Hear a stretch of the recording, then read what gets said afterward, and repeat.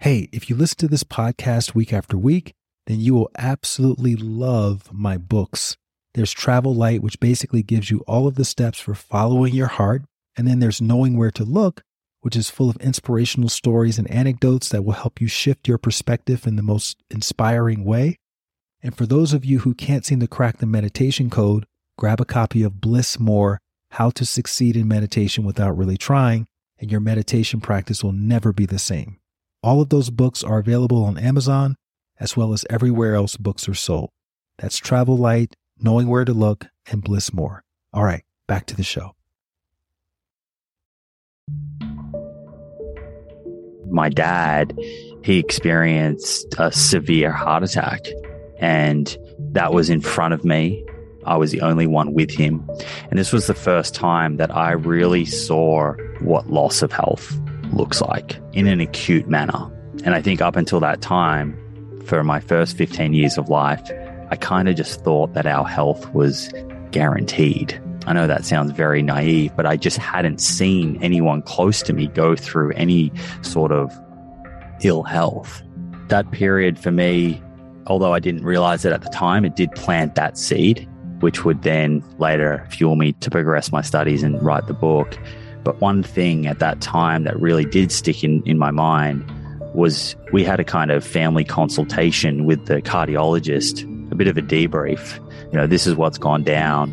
Here's your dad's prognosis. Here's what his health could look like from here.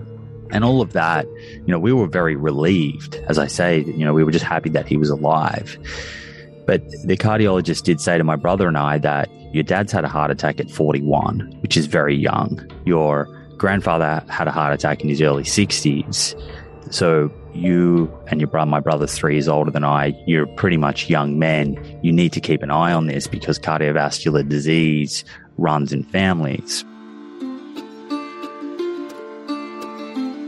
Hey there, it's Light Watkins. Welcome back to my podcast, The Light Watkins Show. This is actually our 100th podcast episode. Woohoo! I can't tell you how thrilled and how honored I am to be a part of this mission and to be presenting you with 100 incredibly inspiring conversations and stories about people just like you and I who have gone above and beyond to follow their passion and purpose. And I have to say, I often get high on my own supply over here. I'll regularly go back and re-listen to many of the past episodes to re-inspire myself because, let's be honest, we all have days where we're just not as motivated or inspired as we may normally be to stay on mission. And as Ralph Waldo Emerson said so eloquently, our chief want is someone who will inspire us to be what we know we could be. And that was actually the quote that inspired me to start this podcast. So big shout out to Ralph Waldo Emerson. And anyway, this week on the podcast, I'm speaking with Mr. Simon Hill, who is the creator of the Proof blog, the podcast also known as The Proof. And most recently, his best-selling book, The Proof is in the Plants. Plant referring to the plants that we eat, obviously, as in a plant-filled diet. And proof refers to scientific proof. So long story short, Simon grew up in Australia with a father who was a physiologist, and he was also a heart researcher. And so he grew up literally surrounded by scientific papers, and his dad would often challenge him and his brother to not just make some random claim, but also to prove it. And then cut to many years later, as a teenager, Simon's father actually, ironically, had a heart attack right in front of Simon. And as you could imagine, that was a very traumatic experience. And it inspired Simon many years later to explore natural ways of preventing heart attacks. And all the roads led to diet. His brother was the first one to introduce him to a plant-based diet. And then Simon tried it out, and he was surprised to experience such dramatic changes in his health. But he wanted to take it a step further, and he wanted to see what the research had to say about eating mostly plants.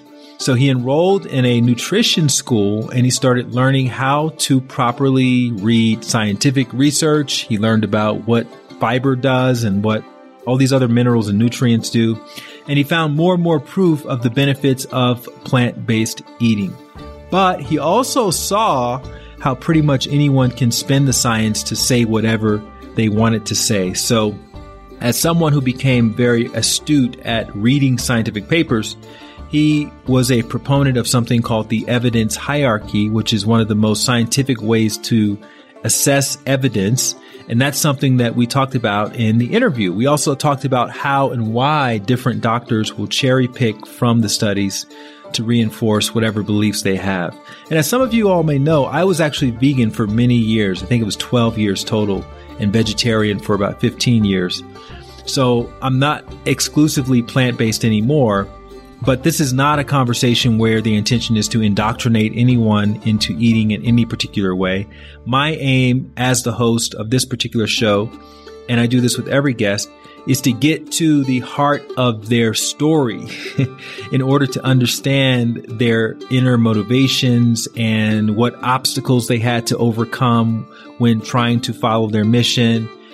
And belief is one of the biggest obstacles that we all have to grapple with, overcoming the things that we've believed for many, many years. So for that reason alone, I think you're going to get a tremendous amount of value out of experiencing this podcast episode.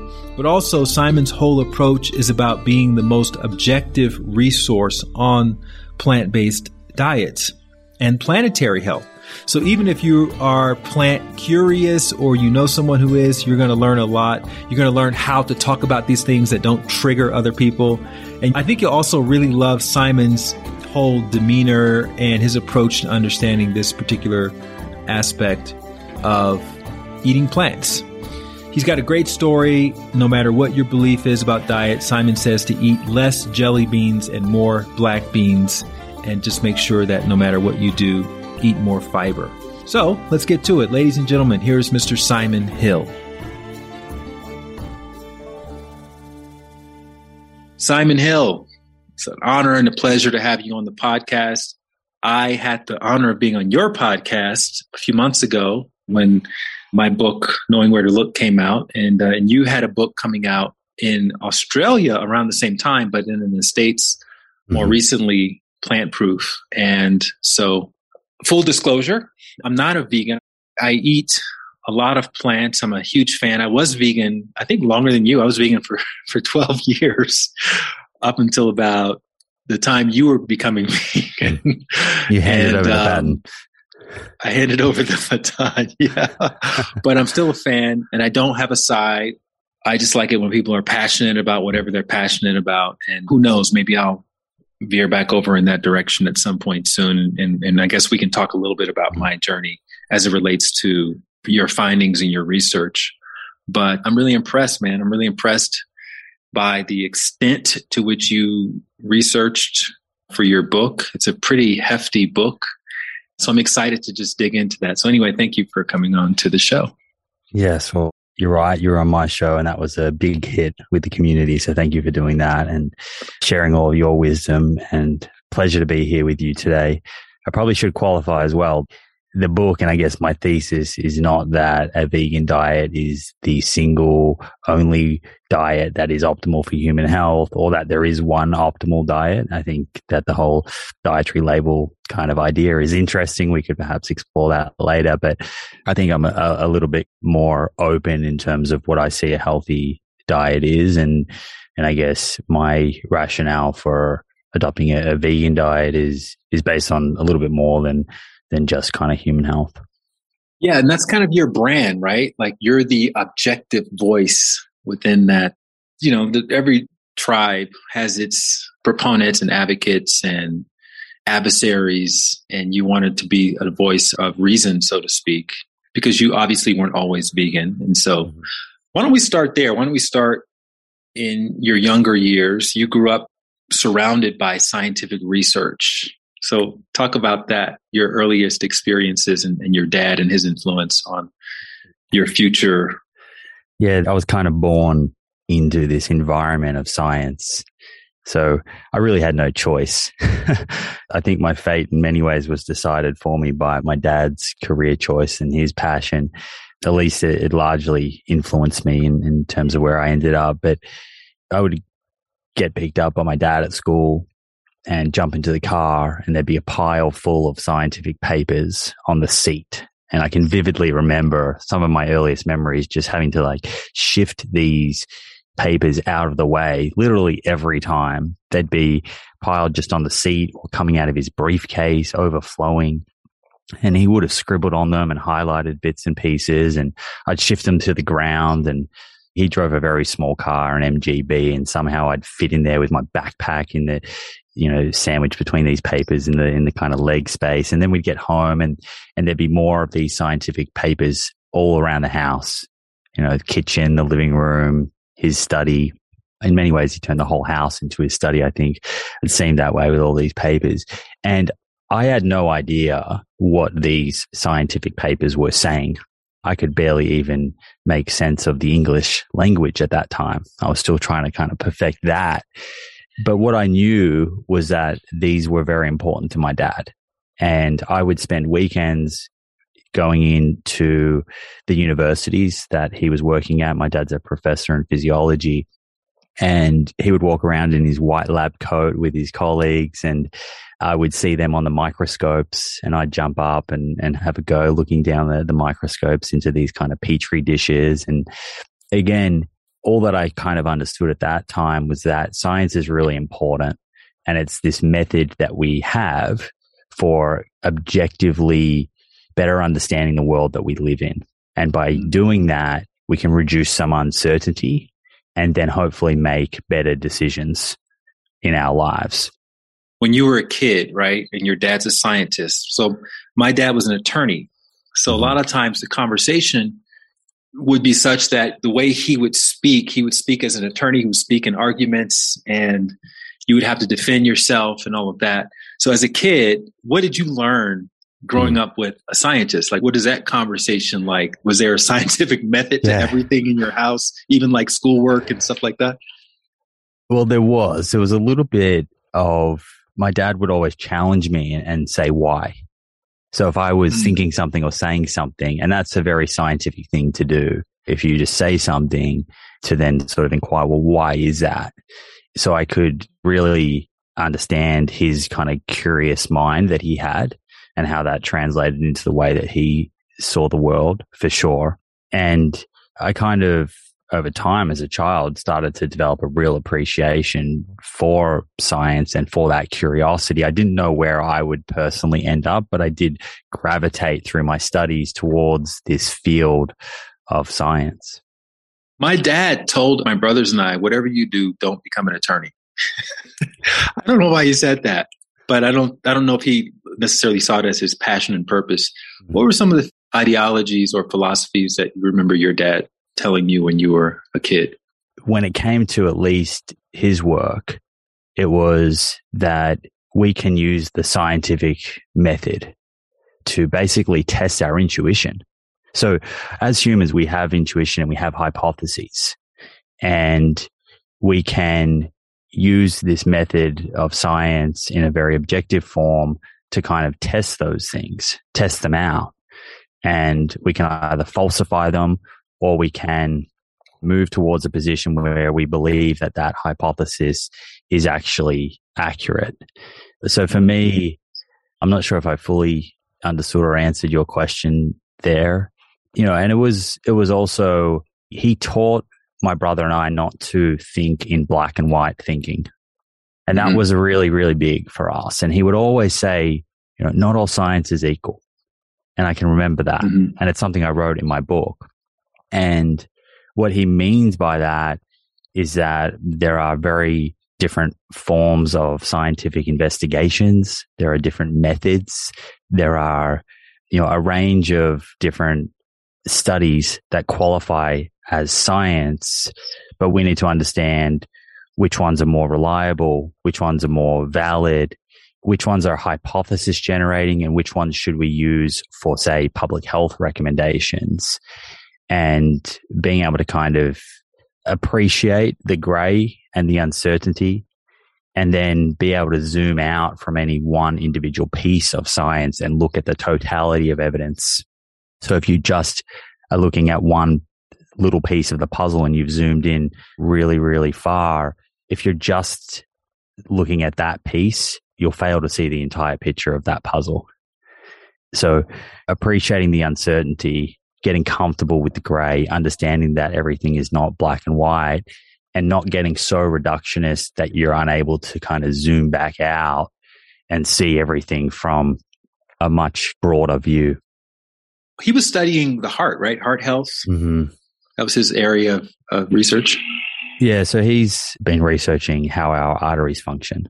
And his particular research is interested in vascular stiffness, which is a risk factor for cardiovascular disease. And so he's basically a very deep scientist working under the microscope, trying to understand mechanisms which are important. I see sometimes online, I think that research can be over extrapolated because not everything that happens in a petri dish or at the level of an animal translates to a human. And I think people get a bit tripped up here because often I say that and they might think that I'm saying that science is not good. You know, my dad has performed that science throughout his entire career. I'm not saying that it's not good. It's much needed, but it is hypothesis generating.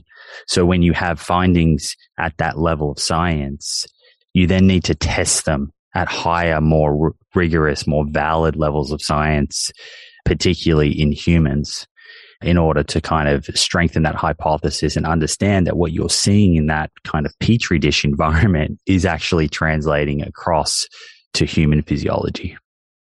So when you were 13, 14, 15, did you consider your dad to be a healthy person? Because I know a lot of Aussies, not everyone, but a lot of them are very health conscious. I see people running, and when I'm there, everyone's always exercising or playing rugby or doing something. What was this? And he was only in his 40s, early 40s when you were a teenager. So was he healthy in your eyes? Yeah, definitely. You know, I would go to the YMCA with my dad and I would kind of watch him work out. He plays squash as well. So he was playing squash 2-3 times a week. He would do some strength workouts. He was, at that stage, a very hardworking academic with 2 young children. So he wasn't an elite athlete. He didn't really have the time, I think, to kind of to put in those hours. But I think if you looked at him, certainly you wouldn't look at him and say he was unhealthy. You would look at him and say he's a typical representation of an early 40s Australian father who is doing some leisure, some physical exercise without being a kind of elite athlete. So, I think where you're probably going with this is my dad, he experienced a severe heart attack and that was in front of me. I was the only one with him. And this was the first time that I really saw what loss of health looks like in an acute manner. And I think up until that time, for my first 15 years of life, I kind of just thought that our health was guaranteed. I know that sounds very naive, but I just hadn't seen anyone close to me go through any sort of ill health. So my dad had this heart attack in front of me. And initially he went through some stages of denial for a couple of hours there. And then it got too severe whereby we had to call the ambulance and they actually sent a helicopter. We were quite remote. We were in a country area in Victoria and they flew him to hospital and all of that's happening at 1,000,000 miles an hour. And there's a lot to kind of digest as a kid. As we just mentioned, my dad from the outside appeared very, very healthy. So this is going down. There's paramedics, there's oxygen. They've got him hooked up to cables to check his pulse. And it was very frightening because it seemed to come from nowhere. It was so unexpected. They got him to the hospital and they saved his life. And, that was what I was most concerned with and my brother and mother were most concerned with. And thinking back on that now, I really appreciate how lucky he was because that's not the case for so many people. So many people die of sudden cardiac death. And so a combination of good fortune, of incredible healthcare access and privilege have resulted in my dad getting a second chance. And I think part of that is what inspires me today with what I do and why I wrote the book, so that I can hopefully get some of this information to people before they experience something like my father did and not have to kind of run the gauntlet there and hope for a second chance. But that period for me, although I didn't realize it at the time, it did plant that seed, which would then go, later kind of fuel me to progress my studies and write the book.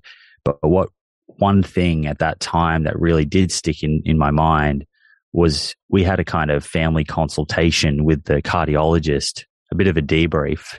This is what's gone down. Here's your dad's prognosis. Here's what his health could look like from here.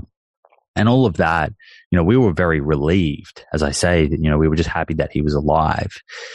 But the cardiologist did say to my brother and I that, your dad's had a heart attack at 41, which is very young. Your grandfather had a heart attack in his early 60s. So you and my brother's 3 years older than I, you're pretty much young men. You need to keep an eye on this because cardiovascular disease runs in families. And the conversation kind of ended there, it did end there. And so for a long while, my brother and I, our takeaway from that was that we had been dealt a sort of bad genetic card and that we need to keep an eye on this, and that, who knows, we may end up in the same position as Dad in our early 40s. You wanted to go to medical school, but you changed your mind at the last minute. Walk us through the next few years after high school, knowing that you were on a collision course with some sort of heart problem genetically and not feeling like you had many options. Mm-hmm. Yeah. Well, I think I want to kind of clarify that although I had that mindset, I was living life to the fullest, perhaps because I thought that, hey, anything can happen. So it wasn't like it was getting me down and I wasn't enjoying life. In fact, it was probably the opposite. And you're right. You've done your research. I wanted to go to med school. I didn't quite get the marks to go to the medical school in Melbourne and at University of Melbourne. And I had the decision to go down and do medical school in Tasmania, which I've since gone and traveled and is a beautiful place. But at the time, I wanted to keep playing football. I had a lot of friends in Melbourne. I wasn't really wanting to give up the kind of social side of things. It wasn't that appealing for me. So I switched direction, undertook a Bachelor of Science degree in physiotherapy and progressed through that and started working as a sports physiotherapist in private practice and with elite footballers in Melbourne.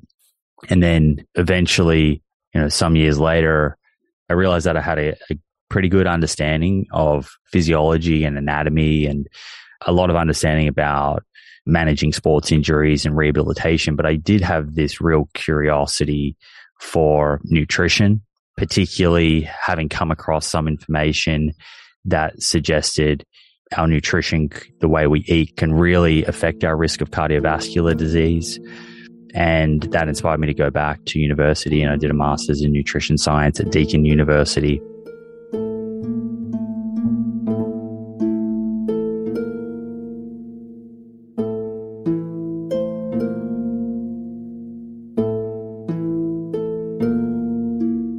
That was after you had your experience with your brother, right? That's right. Yeah. So he was basically that little bit of kind of information that opened my eyes to, hey, I'm feeling really healthy right now, but given my family history, maybe there's something here that I should look at a little more deeply. And so this is kind of what opened my eyes to how confusing nutrition is, and is what inspired me to then go and say, hey, I actually want to go and study this in detail so I can actually decode it, because it seems like another language and it's so confusing with, people online with seemingly the same qualifications, but coming at this from very different angles. So the story is I was living in Sydney at this time. My brother was coming to visit with his fiance to stay for a week or 2 weeks, I think it was. And he called me up. I think the first time was about 3 months beforehand. And he said, look, I just want to give you the heads up that Lauren and I have changed the way that we're eating. And I said, okay. And he said, yeah, we're no longer eating red meat or chicken. We're still eating fish. We're eating a sort of pescatarian style diet. And I thought, okay, well, that's fine. And I think he was giving me the heads up just so that, shopping and the restaurants we would go to would accommodate for that. Not that that's very difficult to accommodate for. And then, I didn't hear from him for a little while. And then about a week before he came, he called me back up and said, look, I just want to give you a bit more of an update where we've actually changed the way we're eating again. We're no longer eating fish. And at that stage, I was thinking, well, what's left? Animal protein for me, was a very, very big part of my diet, a huge part. That was a result of the kind of fitness industry and football sort of environment I was in at the time. So he kind of explained to me that they'd stopped eating seafood. And I said, okay, well, I'm not sure where we're going to eat, if we're going to go out to any restaurants. So I'll leave that to you. And when you get up, we can go to the grocery store and you can help me. And to be honest, they came up and it wasn't really a big deal. They love to cook. They cooked a lot of great food. We had a really good time. I think we went out to a couple of restaurants that they chose. And other than sort of my brother just saying that he was making these decisions for his cardiovascular health primarily and sending me a couple of links to a few kind of podcasts, other than that, I just really enjoyed the food. And I think, it took some weeks after that for me to kind of muster up the energy and kind of get some space and think to myself, well, hey, maybe there is something to this. But also remember back to what I was saying about my dad. I'm not sure if I added this when you asked about some of his influences on us. Being skeptical is something that my dad has reiterated to us for as long as I can recall. And I was very skeptical of what he was kind of sending to me. And I was kind of wearing this hat of, hey, I've done a Bachelor of Science. I'm going to take a deep dive and I'll let you know what I think of it. And in some ways, I wanted to kind of prove my brother wrong, because my diet at that time, which was very rich in animal protein, particularly red meat and chicken, it felt like it was serving me quite well. I felt fit and healthy. So I had no real reason to kind of change that. Who got him into it? Did Lauren watch Forks Over Knives and say, honey, you have to watch this? And then they watched it together type of a thing? He had actually come across a couple of podcasts where folks like Rich Roll were getting interviewed, and then they'd listen to Rich's audiobook. But my brother, he comes from a marketing kind of sales background. He wasn't doing a deep dive into the science. He had been sent a bit of information about people that had made the transition to change their diet, and also some information around various populations that were living long, healthy lives without some of the diseases that we have and what their dietary habits looked like. So at that level, at that stage, this was, I guess, very surface level kind of information. But you guys grew up in the same house, so you both were exposed to this whole skepticism influence. So did he know how to approach you with this information? Like, Simon is not into the hard sell, or Simon needs to hear scientific evidence, or Simon is appealed to his physique, or how did he lure you into the club? During that week, certainly he wasn't like... I'm just asking because I have three brothers, and I was vegan for a long time, and none of them, I couldn't get anybody to eat like that. So no, it's an interesting thing to kind of to think back on, and I haven't really asked him too much about that. But if I was to kind of just think back to that period, he certainly was not sending me scientific studies. He just shared a couple of things that he'd listened to, and they cooked good food, and we went to restaurants that served good food. I think you kind of have to remember my brother going through high school and into university, his interest was never really in science, and mine was. So kind of in our relationship, he has his skill sets in another area to mine. So I think when it came to this kind of area of health and wellness, I don't think he would come to it from a position of kind of trying to show me the science, so to speak. It was more, hey, this is what I'm doing, and look, if you're interested, this is why. but it was kind of just teeing me up for my own kind of journey to deep dive it. But as I said, I was very skeptical. And I do remember saying to him many times that I'm not sure if what he was doing was a good idea. Okay, so then a lot of people would decide, okay, I'm going to read a few books about this, or I'm going to watch a documentary or listen to some podcasts. You decide to go to master's. You can get your master's in nutrition, which is going above and beyond to understand this. What was it that propelled you to go that far with it? Well, did you not like physical therapy and physiology and all of that? Are you thinking about career shift? It wasn't that I immediately enrolled in a master's in nutrition science. What I did do to begin with was go into the peer-reviewed literature.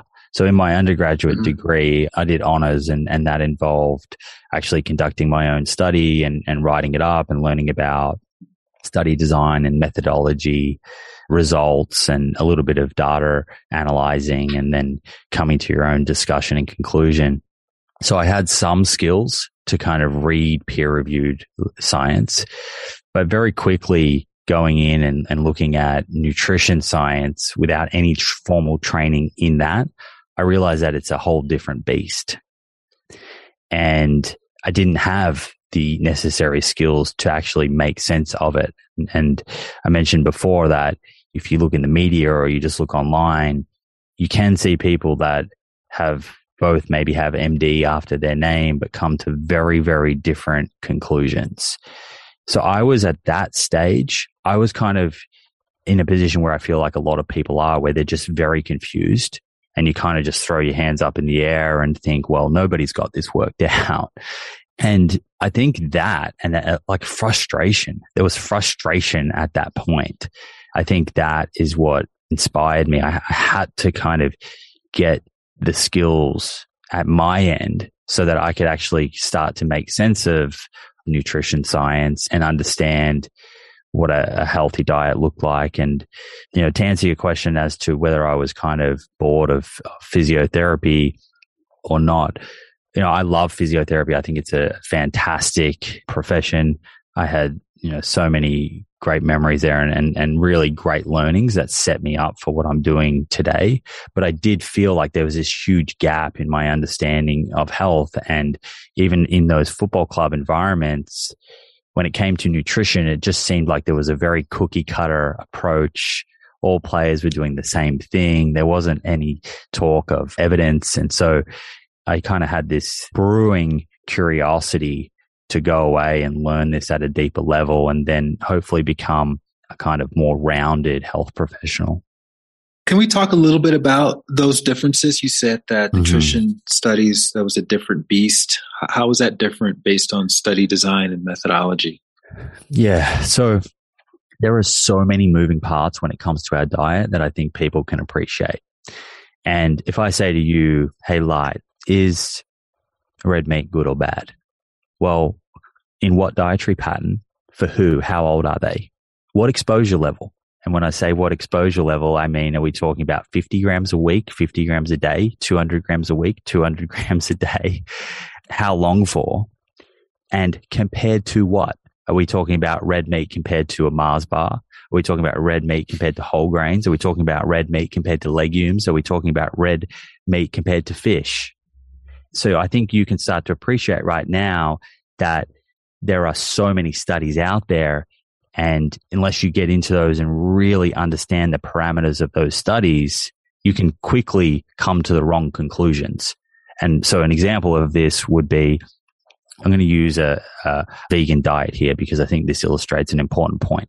Let's say I find a study that shows a vegan diet improves health markers. And let's say we're talking about things like blood pressure and cholesterol. Now, quite often that study might make headlines. Now, a really important question to ask there was, compared to what? Did they just compare a vegan diet to a standard American diet, what we would call a dummy diet, that basically anything can beat? And a lot of times that's the case. Now, you might think, well, you don't need to go to university to learn that, but I'm giving you a very simple example of essentially just needing to understand the art of nutrition science, how these studies are being conducted, so that when you're reading them, you can be aware of these things.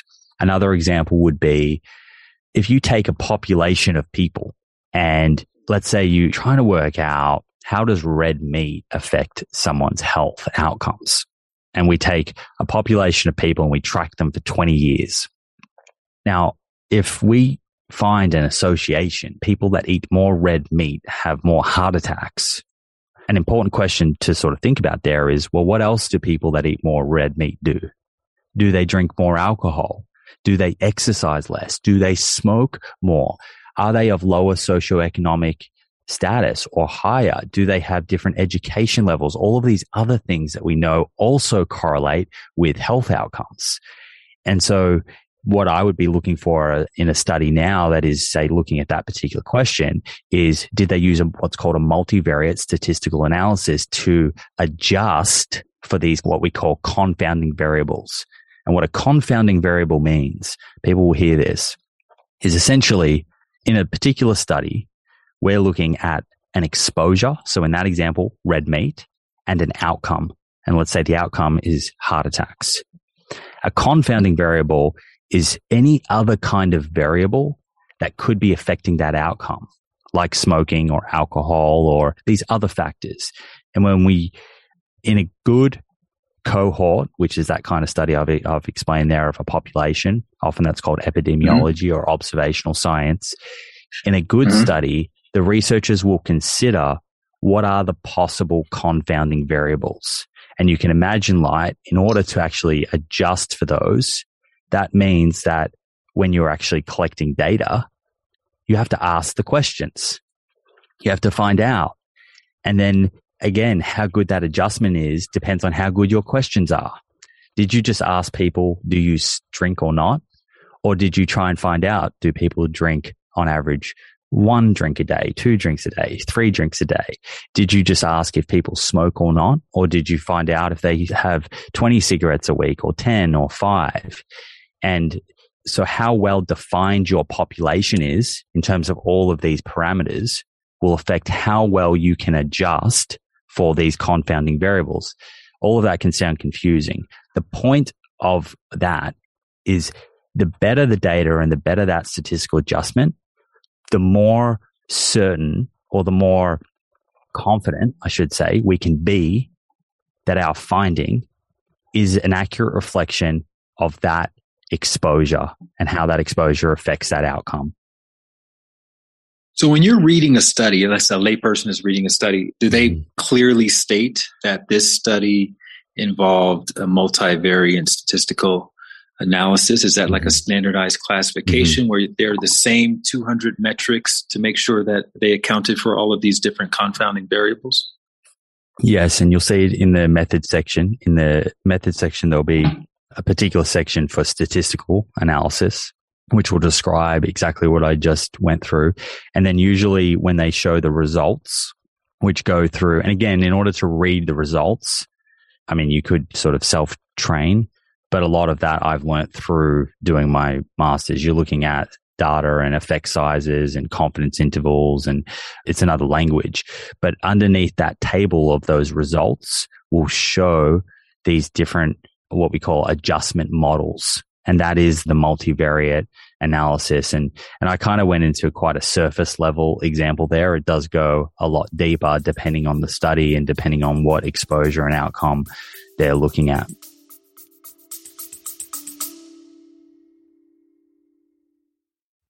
Hey there, really quickly. Have you wanted to find your purpose or be more grateful or start a daily meditation practice, but you're not quite sure where to begin? Well, if inner work is like a drop of water, thehappinessinsiders.com is like your ocean.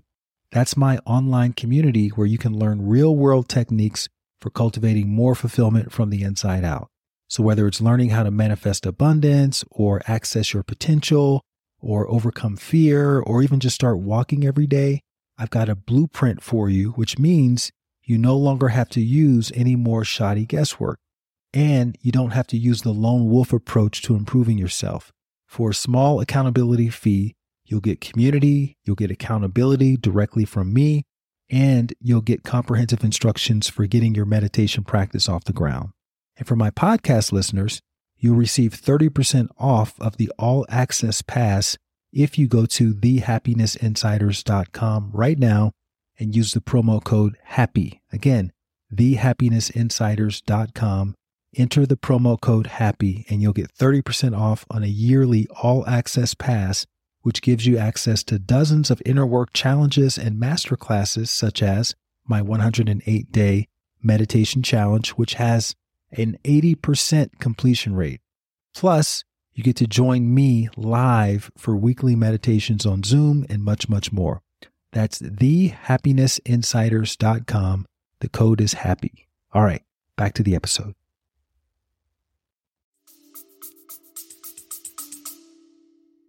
You obviously put a lot of studies in your book later, and I'm not sure if you knew you were ever going to write a book in these earlier days. Did you have when I first started getting into meditation and I knew that I was going to become a teacher one day, I had a binder. And every time I came across an inspirational story or just something that I thought that really resonated with me, I would store it away in my little binder. And so at some point, my binder would have hundreds of pages of different stories and anecdotes and different teachings. Did you have an equivalent of that when you were studying all of this? And what did that look like? It was online. And that was probably just to I was printing quite a few papers at the beginning, but then they start to stack up like my dad. And I thought, I can't do this. I'm not inheriting this habit. So I'm so thankful. Like from the beginning, I set up a kind of online database of studies as I'd go through them, and I would categorize them. So I'd categorize them broadly by the area of health or health outcome, if it's cardiovascular disease or dementia or cancer, and then within there start subcategories. So I do have this kind of catalog of studies or archive that I can go back to at any moment. But yeah, you're right. I didn't think I was going to write a book. I was doing that just so that I could retrieve this information quite quickly if I needed to. One of the big phrases from the whole pandemic era was there'd be some online argument or conflict, and then someone will say, you need to go do your research. And you talk about that in your book, this whole idea of doing your research. And it's not as simple if you properly doing research based on what we just talked about. But it sounds like you were actually doing proper research. Talk about that. Talk about why it's not so easy to do your research. Well, for many of the kind of things we've been through so far with regards to understanding the details of a study, and I guess zooming back out, first appreciating that there is an evidence hierarchy. And so we have this pyramid that helps us categorize different types of science by less reliable and less valid to more reliable, more valid. And at the very bottom of that is kind of expert opinion. If someone just says something, that's not very valid or reliable unless they're pointing to a study. But in that case, we're thinking about the study. And then a rung above that, you have your kind of laboratory type studies. They could be on animals or in a petri dish on cells. Again, not very reliable or valid for extrapolating to humans. And we know that. We actually know that the translation of that research, it's a very low percentage of what we see at that level that translates to humans. And then a step above that is your kind of population studies where you're looking at people out in the wild and you're trying your best to adjust for these confounding variables. And, that's how we worked out that smoking's not a great idea. It's through those studies, right? So often people say, well, these population studies, there's so many confounding variables, but we just have to appreciate that it's not feasible to run a clinical intervention for everything. Can you imagine if right now I said, well, for smoking, I want to randomize people into a smoking group and a non-smoking group, and I want to track them for 60 plus years. And in order to kind of get to that position to want to do that study, first I've seen, say, 7,000 observational studies that tell me there's a strong correlation between smoking and cancer. It's not going to pass an ethics board. to randomize people to smoking when we have that much observational evidence that it's not a good idea, first and foremost. But then you can imagine that there's all sorts of adherence issues. It's so expensive to run a randomized controlled trial for that long. So the observational studies are a really important piece of the puzzle. They help us explore questions that we can't explore with clinical interventions. Now, certainly clinical interventions are more robust in that they allow us to control for these kind of confounding variables better. The idea with the clinical intervention, a randomized controlled trial, is that the only difference between the two groups, because you've done a random allocation, is the exposure that you're looking at. So if we were to have two groups that, let's say, adopt different diets and we do a randomized controlled trial, we would expect that the background incidence of, say, alcohol and smoking and exercise and everything else is the same. And in fact, after they do a randomization, the researchers will check that and make sure that that randomization was actually random and there was no differences in those baseline characteristics. So understanding that evidence hierarchy would be an important first step if someone's going to kind of quote unquote do their own research. And then getting into each of the individual studies and looking at the methodology, some of those things that I mentioned before about compared to what exposure amount, what population, thinking about all of these things, looking at the data analysis, is there an appropriate adjustment for confounding factors? And you can really, I think, begin to appreciate that this is a specialty and it can be very hard for someone to do if this is not the area that you're trained in, which goes for many different careers in life. We wouldn't expect someone who's not trained in, say, finance to kind of just go in and do all of their accounting in a sophisticated business.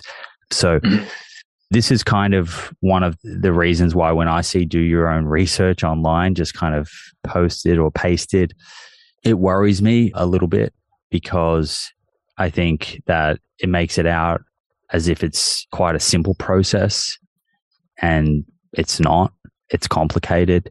I'm still learning every single day and improving and realizing things that I didn't have right and updating the way that I'm looking at science. And this is one of the reasons why I think that the kind of top journal guidelines are a really good first step for people. Like the Journal of, or the American College of Cardiology, for example, or the European Atherosclerosis Society, they produce guidelines, for example, for the prevention of cardiovascular disease. And they have a committee of folks that are trained in research. And they all have different personal diets. And they come together and they sit down and evaluate all of the literature using the evidence hierarchy, getting into the details of the methodology and coming to evidence-based recommendations for the public. So I often think that that's probably a better use of time for most people that are kind of wanting to get a quick snapshot of, hey, there's all this noise out there and it's quite confusing. I just want to understand what I should eat, and I want it to come from a reliable source. That's often where I point people. You went to nutritional school. Nutritionists are seen, generally speaking, as the authorities on nutrition, right? Is there anything in your research that you have now thought back to the things you learned in nutrition school and thought, no, that's not quite the case? I get asked this all the time. I think people kind of have this idea that the nutrition schools are a long way behind the evidence, but I'm not sure that I really had that experience. I think at least the course that I did, I think that by and large, the curriculum did reflect where the evidence is at today. And they do point to these major guidelines.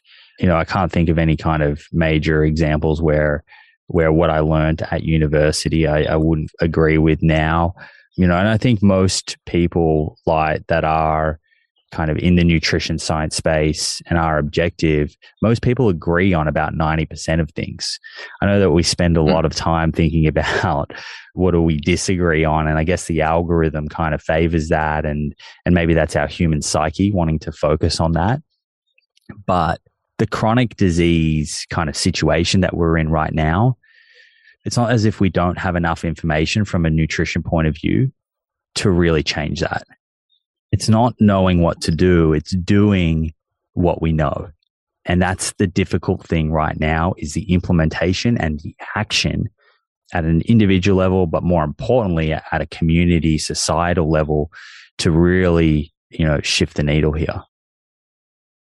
When you write and present and create content and host your podcast and do all things plant proof, who's your avatar? Who are you writing for? Often think about my mum here, and my mum is 67 this year, and for many years has been caught up in the nutrition confusion, has jumped from kind of diet to diet, is often, buying all sorts of crazy supplements, and is quite impressionable and just takes everything at face value and is very confused. I think she's very confused because over the years she's been exposed to so many people with so many different nutrition philosophies. She has now come full circle so many times and just isn't really confident. So I think about her as one of the avatars, and I just use that word confident. What I am aiming to do is not tell people how to eat at all, but give them some information and some tools so that they can be more confident in a world where it is hard to be confident with our food choices. It's easy to start doubting ourselves. Are we doing the right thing? And there are actually many different dietary labels or dietary patterns that can bring great health. And I'm of the view that it's the kind of broad characteristics or overall theme that matters. We can get kind of reeled into these different dietary labels, and it can become very, very tribal. But in reality, when you do look objectively at nutrition science, it's not that there is one particular dietary label that hands down is the best. What we do see very consistently, though, is that dietary patterns where people have better health for longer, there are some common characteristics.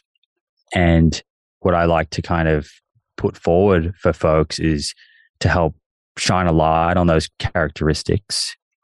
And then people can pick and choose and find a variation of that theme that works best for them, that they feel best on, that they can sustain for the long term. Because in this nutrition conversation, there's a lot of approaches out there that I think are not sustainable for the individual. And we forget that there's no real value of someone adopting a particular diet and then giving it up in 2 weeks. What I think most of us want for folks is to find a healthy dietary pattern that they can stick to for the long term. That's going to have the most effect on their health. That's going to reduce their risk the most of cardiovascular disease, of various types of cancer, of dementia, etc.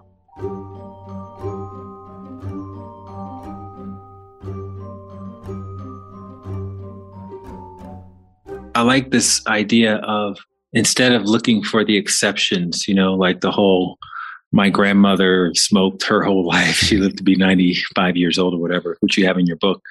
Instead of focusing on that, which I think a lot of us go to kind of justify whatever it is that we're doing in quotes moderation, just looking at the different small things that we could all be doing just to get in better health, just drinking more water and adding a couple more varieties of plants to whatever it is you're eating, and maybe cutting sugar in half and these kinds of things. And then there are different levels of veganism, right? You may start off as a dirty vegan, eating the fake meats and stuff, and then you kind of graduate from that and you start eating more salads and whatnot. And then eventually you get to the point where you start eating it because you care about the planet and you care about planetary health. And, so you start doing more research. Talk to us about your progression in veganism. How did it go? And compared to what you see now? And let me just comment on the grandmother bit that you mentioned there, because I get that a lot as well. I get that a lot as well. Yeah, of course. It's funny that that comes up, and I get it. And I always say that the grandmother who's 93 and smokes and drinks alcohol, it's not as though the data we have doesn't explain that. She's there. She's just an outlier. And if you look at the bell curve, she's accounted for. We know she's there. So it's possible, but it's just not probable. So you can kind of ask yourself, do you want to kind of run the gauntlet and hope that you're an outlier? Or do you want to try and make some small changes, as you say, and shift things in your favor in case you're not one of these outliers? My journey definitely started with health. And I was able to kind of quite quickly identify that diets that are rich in plant protein, rich in fiber, that are low in saturated fat, and very low in ultra processed foods, a lot of those foods with added sugar you just mentioned before. Diets that are kind of ticking those boxes are the ones that really are time and time again shown to reduce the risk of cardiovascular disease, which was kind of my on-ramp through my dad's experience. That's what I was most interested in. And there are really a number of reasons as to how eating in that way does reduce your risk of cardiovascular disease by improving cholesterol and improving blood pressure and inflammation and other risk factors. So that was kind of the initial on-ramp. And over the years, I started to become more and more interested in planetary health as well, in particular. And I think that was because that's another area where there is a lot of science. And again, a lot of different views out there. So I interviewed, a bunch of different environmental scientists over the years on my show, and have gone myself into the literature. And it's really interesting that today, I think 50% of all habitable land is agriculture. And if you think about that, we've kind of turned Earth into a giant farm. And this is really important because, the climate is certainly changing. There's no denying that. I think people may argue over what's causing it, but we do know that one of the biggest areas where humans are impacting the climate is through agriculture. And what that means is through how we produce food. We have 7-8 billion people. We will shortly have 9 to 10 that we need to feed calories, and these calories do come at the expense of the health of our environment. There are greenhouse gas emissions associated with the production of these calories. There's biodiversity loss. There's water loss. And all of this also affects food security. How many calories do we have to go around? And of that 50% of land that we're currently using for agriculture, the staggering statistic is that 83% of that is for animal agriculture. So 83% of all the land we use to produce food is for animal agriculture. But that only produces 18% of our calories. So we have enormous swaths of land devoted to this form of agriculture that is very inefficient.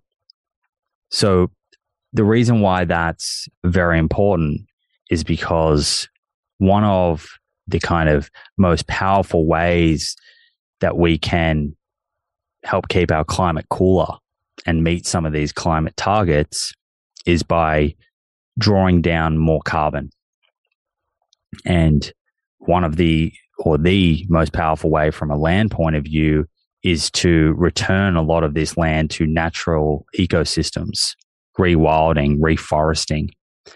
And it requires a bit of a mindset shift, as opposed to kind of looking at all land as land for agriculture and what can we extract from it. It's a mindset shift. And if you look at the IPC report or the Eat Lancet, all of these major reports, you'll see that they're all recommending shifts to plant-rich diets. And the reason for that is not just because plant foods are responsible for significantly less greenhouse gas emissions when you produce them on a per calorie or per gram protein basis, but because it uses less land and we can free up all of this land. In fact, there's been a calculation suggesting that if the world was to shift to very plant-rich diets like the Eat Lancet diet, which is not a plant exclusive, there's still animal foods in there, but it's less. We could free up land the size of the African continent that could be rewilded and drawing down carbon and improving biodiversity. This is very much a land use conversation. What we're talking about when you hear people saying we need to shift to more plant-based, plant-rich diets from a food perspective to improve planetary health, what we're talking about here is removing or reducing the amount of land that we're using to produce our calories. So over the years, that's become a passion of mine and something that I've spoken about. I speak about it in the book, and I go through a lot of these different statistics. And you don't have to change your diet to a plant-exclusive diet to be a part of the solution. In the book, I write about what I think Mark Bittman calls a 2/3 vegan diet, which is I changed that to plant-based before 6 p.m. And essentially that's eating plant-based for breakfast and lunch and having some animal protein with dinner. And even that style diet dramatically reduces greenhouse gas emissions from your plate. So it's not about trying to adopt the perfect, quote unquote, perfect diet. I don't think that exists. You need to find your sweet spot, but there are changes that we can make if that's something that we're kind of interested in. I love that mission of rewilding the size of land on the planet that's as big as the continent of Africa. When you think about that, that's definitely a mission that's bigger than you, probably won't happen in this lifetime, maybe not for the next couple of lifetimes. How do you actually see that happening with considering politics, capitalism, people's preferences, diet being as strong as religion? Walk us through not that you have all the answers, but just whatever you've envisioned. How do you kind of see it happening? How are people going to be inspired to do this? Through a movie, through stories? I think there needs to be, I mean, movies and stories are great, but I do think there needs to be a top-down approach here as well, where there needs to be incentives. If I'm a farmer right now and I have cattle on my land and I've inherited this farm from my parents who worked very hard to build this farm up, I have a family and it's my livelihood. If I'm going to rewild this land, I want to be incentivized. I need to make more money through the carbon drawdown and putting plants back on the farm and reducing my cattle. I need to make more money from that than I am from selling cattle. So there's an economic commercial element to this, right? You're not going to see people, let's be realistic, with huge farms where they have massive mortgages, families. You're not going to see them just do the right thing just to save the planet. Yeah. And I would argue that is it even, even just contemplating, is it the right thing is like an interesting thing to contemplate from their perspective of, they have their family that relies on them and they have all of this debt. Many would probably argue the right thing is to keep their business operating or they end up bankrupt. So that's tough. And I think that often this conversation gets to a point like where farmers are made out to be the bad guys. But if you just think about that and appreciate that for the moment, unless that the farmer is given a way to go down another path where they can make just as much income or more, well, their hands are really tied. So there does have to be big top-down changes to help facilitate a change in the system. And the change in the system being moving from agriculture that uses 50% of habitable land to an agriculture system that has a much smaller footprint. And if we're going to do that, we need more people eating more calories directly from whole plants. There can still be some animal foods, but rather than being the hero of the plate, they're going to be more of a side, a smaller component. And I think that there are a number of challenges in doing that. We'd be fooling ourselves. We're talking about food. Most governments have not wanted to talk about food for a long time because you have to be an incredibly brave government to try and tell people how to eat. It's a good way to get yourself voted out. So it's going to take some real political will to kind of come in and say, hey, here is our vision. We understand how important agriculture is to climate change. Now, we don't want anyone to kind of go bankrupt, or we don't want we don't want to let our farmers down. So we've come up with solutions to help them transition. This is what it's going to mean for them. This is what it's going to mean for, American diets or Australian diets. I'm not sure we're quite there yet, but we're close. And the latest IPCC report again reiterates we're running out of time here. So I think it will get to a point where governments really don't have an option, and they do need to kind of step in and start to navigate the diet space a little bit more. Who do you think is going to lead this charge? Certainly not the U.S. I think it's a lot of the countries like Norway and Eastern European countries, and some of them are already doing things. The Danish dietary guidelines are very, very environmentally friendly. Health Canada, believe it or not, their dietary guidelines that came out in 2019 or 2020, and their guidelines are obviously for human health, but for the first time they mentioned planetary health and the importance of sustainability and the fact that human health relies on planetary health. So it's starting to happen. And in their guidelines, they say choose plant protein where possible. That's also in the American Heart Association guidelines of last year. They say to choose plant protein where possible. And they're saying that, again, from a human health point of view, there are a lot of different studies showing that when you're eating more legumes, for example, over red meat, there are some benefits up for grabs, but also from an environmental perspective. So I think the governments that lead it will probably be out of Europe, and we're starting to see guidelines changing. There's not a whole lot of conversation happening in Australia, so I'm not super proud of that, but the next 5 years are going to be very, very interesting. Well, one thing you mentioned in your book that I think is a concern for a lot of people, especially nowadays, especially having gone through the whole pandemic, conspiracy theories, and just that way of thinking. And you mentioned how, in the last, 15 years or so, chocolate is now seen as healthy. Red wine, is this health drink. And you expose that that's not the full story, because a lot of it is being funded by these big corporations that don't give a crap about our health. They just want to sell more products. So how do we see through that? The guidelines are very good at looking at industry funding, and they're getting better. So, for example, those Health Canada guidelines that I just mentioned, they actually came out, and you can look at this online. They came out on record and said, this is the first time that we are not being influenced by industry in the creation of these guidelines. And coincidentally, and I don't think dairy is poison.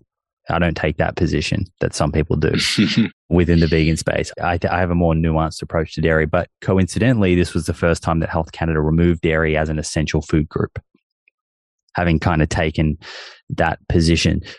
So the committees that are doing these guidelines are aware of industry research, and they're also aware of the fact that not all industry-funded research is bad. If we didn't have industry funding any science, we'd actually have far less science to work with.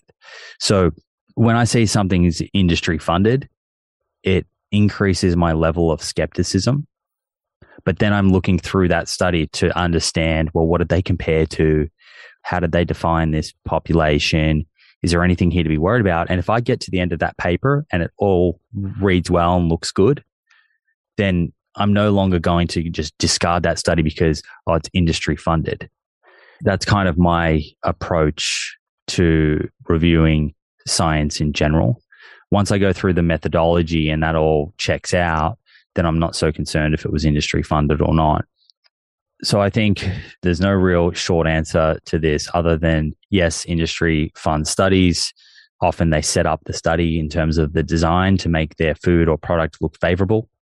Again, could be comparing it to a dummy diet, or there are a number of things that they could do in the design. so that the conclusion looks favorable. But usually you can spot that. If you look through the trial, or scientists can usually spot that. Now, the unfortunate thing here, Light, is that the media do not do that. They don't go into I was going to say, it's a great headline to say wine is great for you. Exactly. That'll sell a lot of magazines, especially even a wine magazine. Yeah, I think there's a compound in wine, resveratrol. Not I think, there is. What I think is that, it's been reported that this is a bit of a longevity compound and has all of these fabulous effects. But I can't remember the exact amount. But in order to get enough of that compound, you'd have to drink like 20 or 30 liters of wine.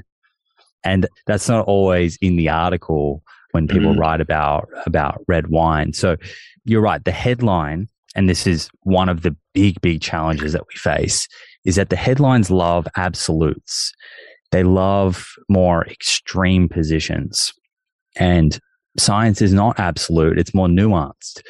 But can you imagine if a headline included the nuance? It would probably be fairly boring, unappealing, and wouldn't drive clicks. And this then flows through to social media. If you look at accounts that take more absolute extreme positions, often they're huge.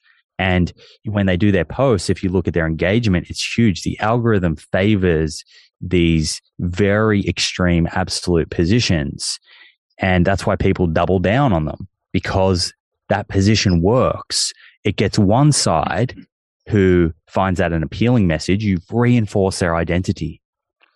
You have reinforced their identity. So they love that message. And then at the other side of the fence, it triggers those people. And the comments go off. The algorithm picks this up and it reaches more people. So unfortunately, as the current landscape is set up both in mainstream media and on social media, the more nuanced kind of explanation is usually almost always getting less attention.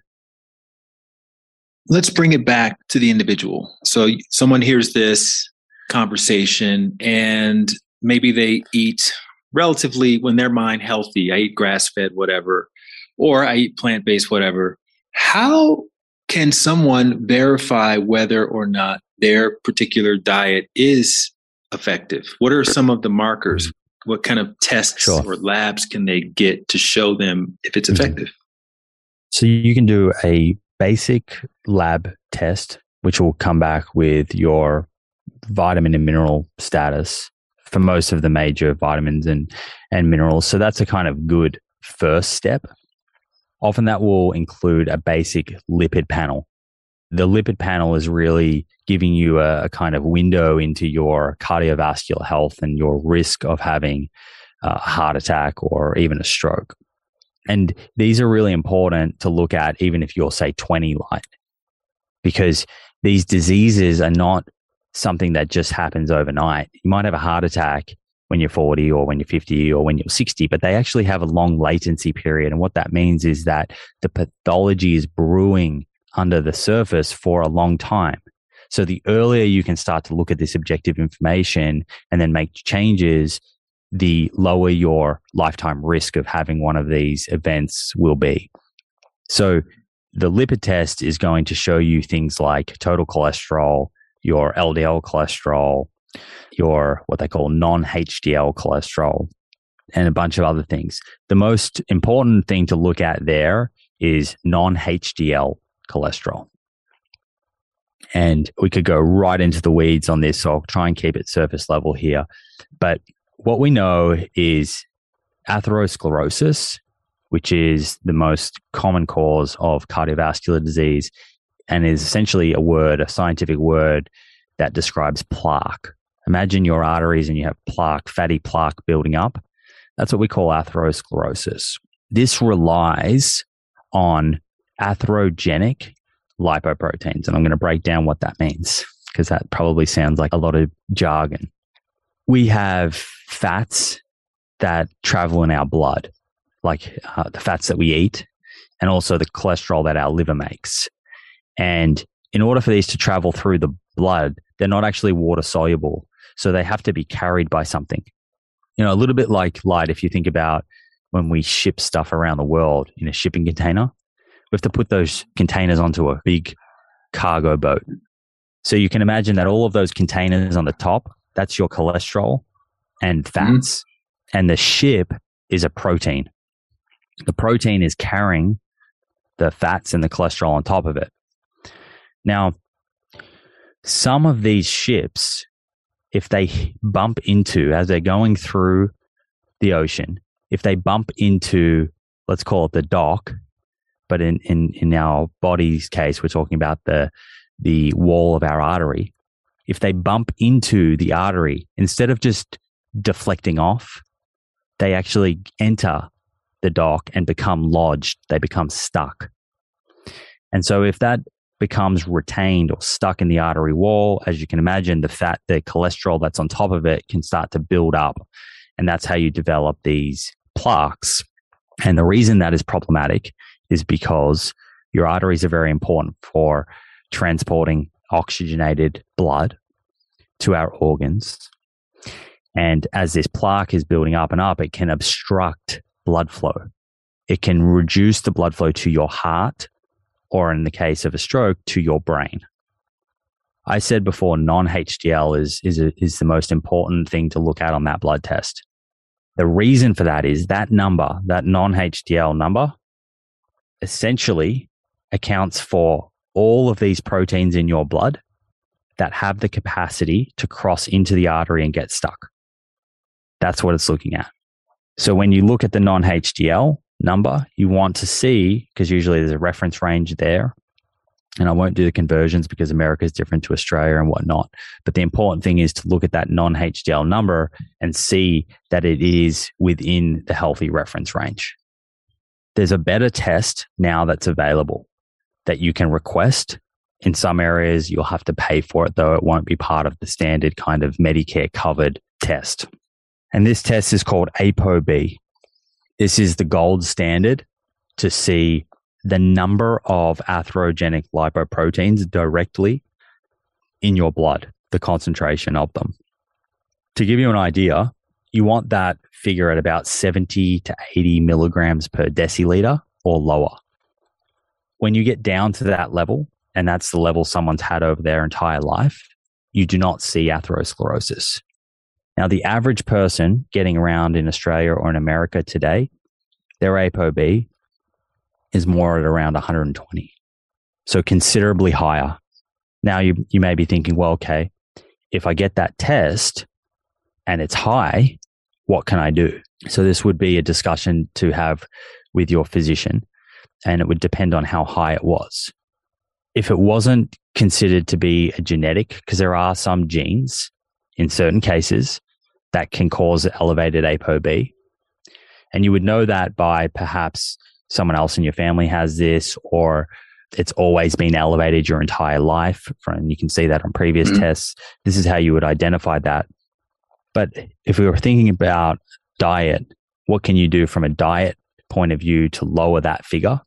The key things are to eat less saturated fat, to eat more polyunsaturated fats, because they lower that number, and to eat more fiber, because fiber lowers that number. And so what does that look like overall? This is why I'm a proponent of plant predominant diets, because as you start to reduce your emphasis on meats, particularly the fattier cuts of meats, but even the lean meats, lean red meat and lean white meat, as you start to eat less of those and you eat more plant protein, but more seafood as well, fatty fish is good, nuts and seeds and avocado. And you might be thinking that what I'm describing is a little bit more of like a Mediterranean style diet. As you start to make those shifts, you see the dietary pattern has less saturated fat naturally. It has more polyunsaturated fats, which are found in fish and in nuts and seeds. And it has more fiber. And all of those coalesce to drive that ApoB number down, to reduce the amount of atherogenic lipoproteins in your blood. That's why we see those dietary patterns reducing the risk of cardiovascular disease. So that's one important test that I would say. Over and kind of above that, I don't think the average person needs to go and do anything else more fancy than all of that. So what you're doing is you're making sure that your vitamin and your nutrient status is good. Of course, if something was low, you would then work through diet or supplement to correct that. And you're looking at your lipid panel and making sure that that's putting you at a level where you're going to be at very low risk of having a cardiovascular event. And the earlier, the better.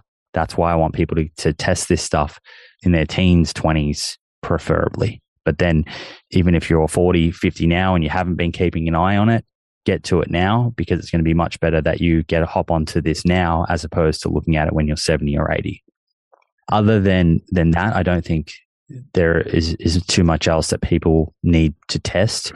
If someone comes back and of course their physician sees their lipids are really not great, and perhaps they have a personal history of cardiovascular disease or their family does, they may order extra tests like a coronary artery calcium scan, for example. There are further diagnostics that people can do to kind of determine that person's risk of having an event, and also whether they can improve their lipids through diet alone and lifestyle, or whether they also need some form of pharmaceutical intervention as well.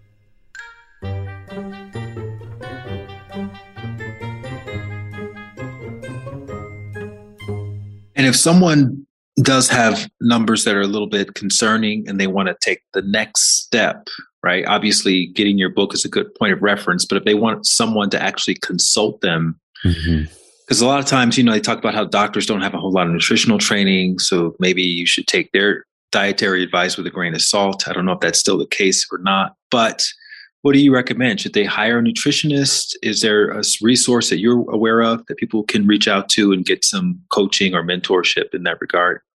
I think most registered dietitians, if we're talking about here about a diet as the kind of intervention and what someone's interested in getting some advice on, I would be going to see a registered dietitian over a physician for specific nutrition information.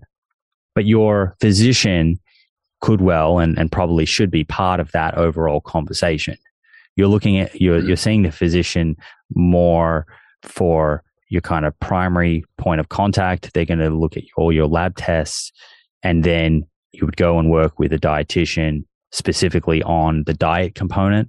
But again, then you may 3 months down the track, go back to your physician, explain the changes you've made with your diet. They might review your medications. They might order more labs so you can see the changes, objectively see, okay, I've tweaked these things in my diet with the dietitian, and these are the changes that I've made. I can share you a few links and resources that could help people find a dietitian that they could work with.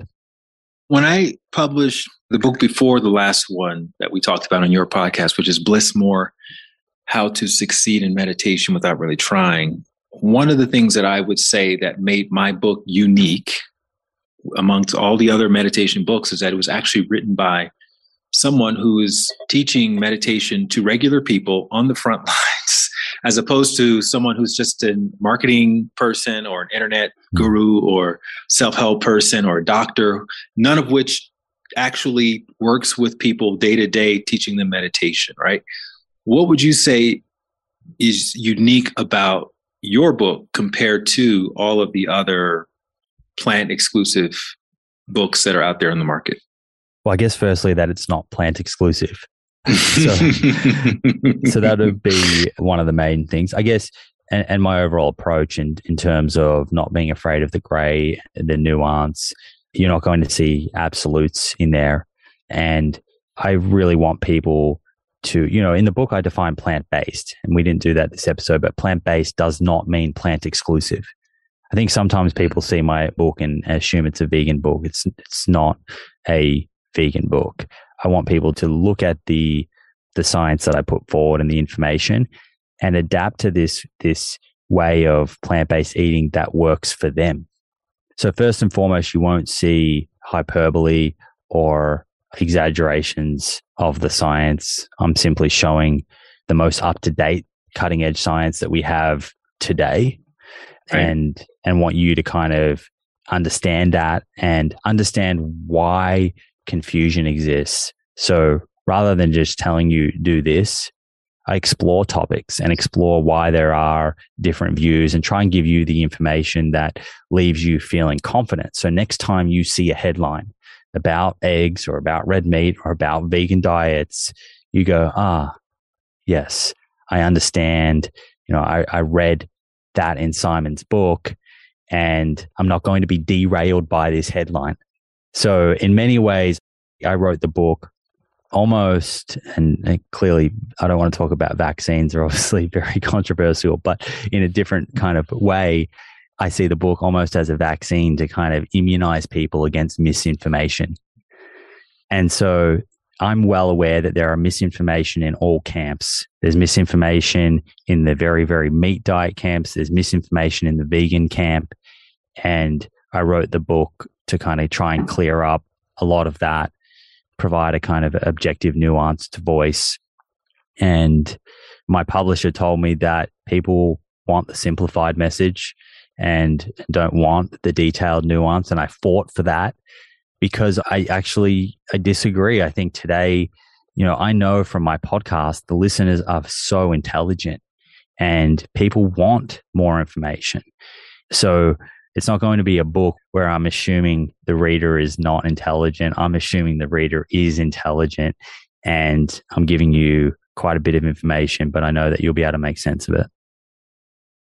How would you articulate your personal mission these days?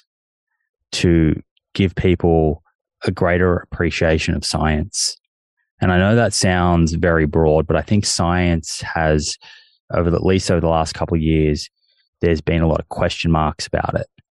And coming back to what we started on, I think that some people have lost trust in science and faith. And there are some very valid reasons. I understand where they're coming from. We touched on industry-funded research, and I can understand how someone may have lost faith in science.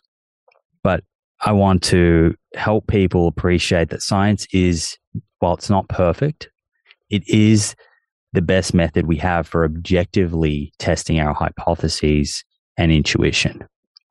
And while there are a number of areas where science needs to improve, and I want to be fighting for that, we don't need to throw it out, as I see certain people, kind of proposing that science is not the way forward. So through these nuanced discussions and getting into some of the deeper stuff, my aim is to kind of rebuild some of that trust in science, particularly in nutrition science. The science community, I guess if you look at the last 100 years, in the early 1900s, the diseases of the day were like scurvy and beriberi and pellagra, these kind of nutrient deficiency diseases. As the century kind of progressed, those diseases, they kind of started to fade away in developed countries because nutrition science identified the key vitamins that were important, and we were able to manage those. But the diseases of the day changed to these non-communicable chronic diseases. And there are many people out there that I see online who suggest that the last 70 years of nutrition science has been a failure. If you look at the rates of disease, it would be easy for someone, I can see how someone would say, well, if we've been studying nutrition for 70, 80 years, looking at its effect on cardiovascular disease and various cancers, why are the rates of these diseases still going up? And I mentioned earlier, it's not a case of needing to know more. Our problem and the reason why we're seeing these rates of disease go up is our failure to implement and to get action. And if you currently look at the dietary guidelines today, like less than 5% of people are following them. And it's not the individual that I'm blaming here. Our societies are just not set up in a way that makes it easy to follow them. And that's why 60% of the calories are coming from ultra-processed foods. So where I'm getting at with all of this is that I want people to see science as I see it. It is to be appreciated, to be loved. It's very, very important for our societies. It's not without its failures, but I think it is key, central to making this world better for us and for future humans. Final question for you. Word on the street is that you're a very successful businessman. You have a restaurant. You obviously have a very successful podcast. And I'm curious, how have your markers for success changed over the years? How are you currently defining success for yourself? Is it in book sales? Is it in how many people are inspired by you to change their diet or upgrade their diet? Or how are you thinking about that? Yeah, I wish I had a tangible metric. I probably previously was a bit more focused on the tangible things. And this might sound airy-fairy, but for me today, and one of the pillars of my new updated show, there's 6 pillars, but one of them is align. And I'm talking about alignment here. And I think that as I've gotten older, I've been able to better understand how aligned I am in terms of my daily actions and how aligned they are with my values. And when there's some discordance there, things just don't feel right. So in terms of, kind of evaluating my success now, I see my success as being able to continue my passions and do what I love in alignment with my value set. And I'm not interested in boosting some sort of number on a piece of paper or the bank account if it is out of whack with that. So, I'm certainly not against making money. I think it's important and should not be shunned, but I want to feel that I'm doing that in a way where I'm also representing my value set. And I think that, my approach with a lot of this is to embody what I say and to lead by example. And I do think that, speaking generally, one of the best ways to influence people around you is certainly to actually live by your values and be a walking, living proof example of that. So, I certainly don't get that right all the time. And there's internal dialogue about, okay, you're thinking about doing this or this, but your values here, it doesn't quite feel that right. And I know that you would know this feeling. We all have it. And you kind of think about, what can I do to close that gap? And as you start to close that gap, life feels easier. It feels more peaceful. And, this is not something that I appreciated in my early 20s. I was just full steam, head down. And I don't know, maybe ignorance is bliss. But now that I think about all of this stuff a lot more, I'm just certainly more conscious of keeping that peace, which all starts with those actions. What's interesting is you can't really adjust the values. You almost always have to adjust your actions, which makes it so difficult sometimes. Well, you can try to adjust you can do some mental gymnastics and try and adjust your values.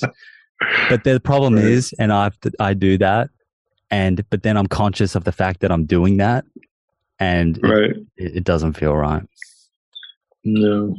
Beautiful, man. Well, look, I appreciate you coming on and sharing your origin story and your philosophy and your ideology. I think it's going to help a lot of people. I want to acknowledge you for being so consistent as you've been, because I know how it is, especially when you're wading over into the diet wars, to be objective and to be the voice of reason in such a highly charged environment is no small feat. It's not for the faint at heart. So I appreciate you. We appreciate you. And I think that you have succeeded thus far in making the world a better place, better than you found it. So thank you for that. Thank you a lot. It's been a pleasure. Thank you for tuning into my interview with Simon Hill. Make sure to follow Simon on social media at Simon Hill. That's spelled SIMONHILL. It's the verified account. And I highly recommend checking out his podcast, which is called The Proof, as well as grabbing a copy of The Proof is in the Plants. And again, even if you're not interested in adopting an exclusively plant-based diet, you're going to find a ton of information in Simon's book, as his aim is not to get you to cut everything out of your diet. He just wants to encourage people to eat more plants, for your health, for planetary health. And of course, we'll put links to everything in the show notes, which you can find at lightwatkins.com.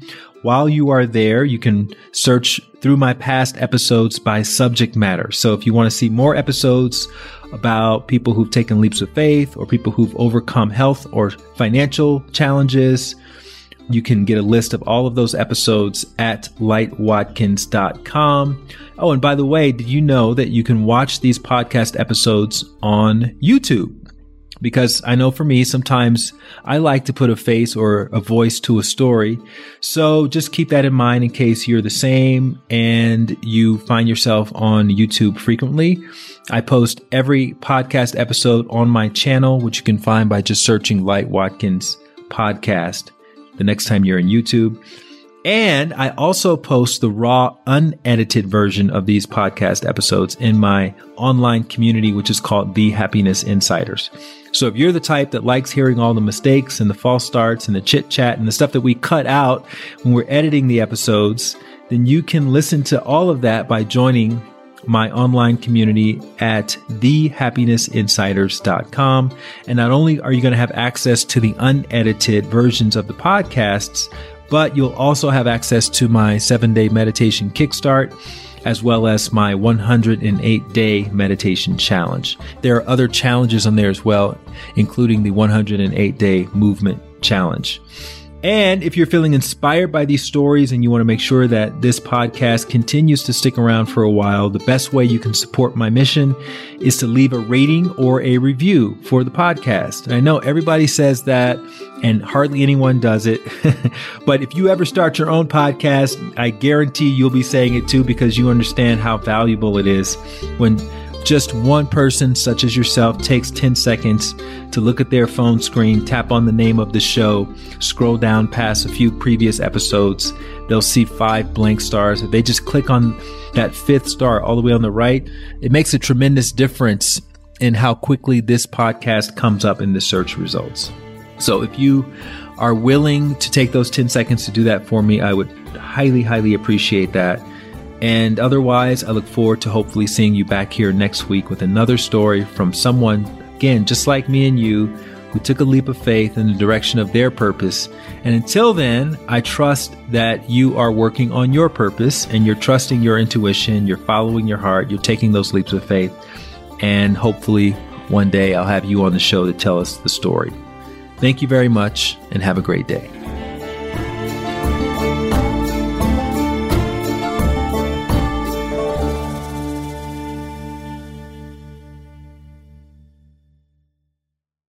If you want to get a little extra nudge when it comes to following your heart and taking leaps of faith and believing in yourself each day, then you want to sign up for my free daily dose of inspiration email. You'll join 30,000 other subscribers who receive a short inspirational story or anecdote that's meant to inspire you to become the best version of yourself each day. You can sign up at lightwatkins.com and you'll get your first inspirational message as early as tomorrow. Again, just go to lightwatkins.com. You can sign up for free and you'll wake up each morning inspired to be the best version of yourself.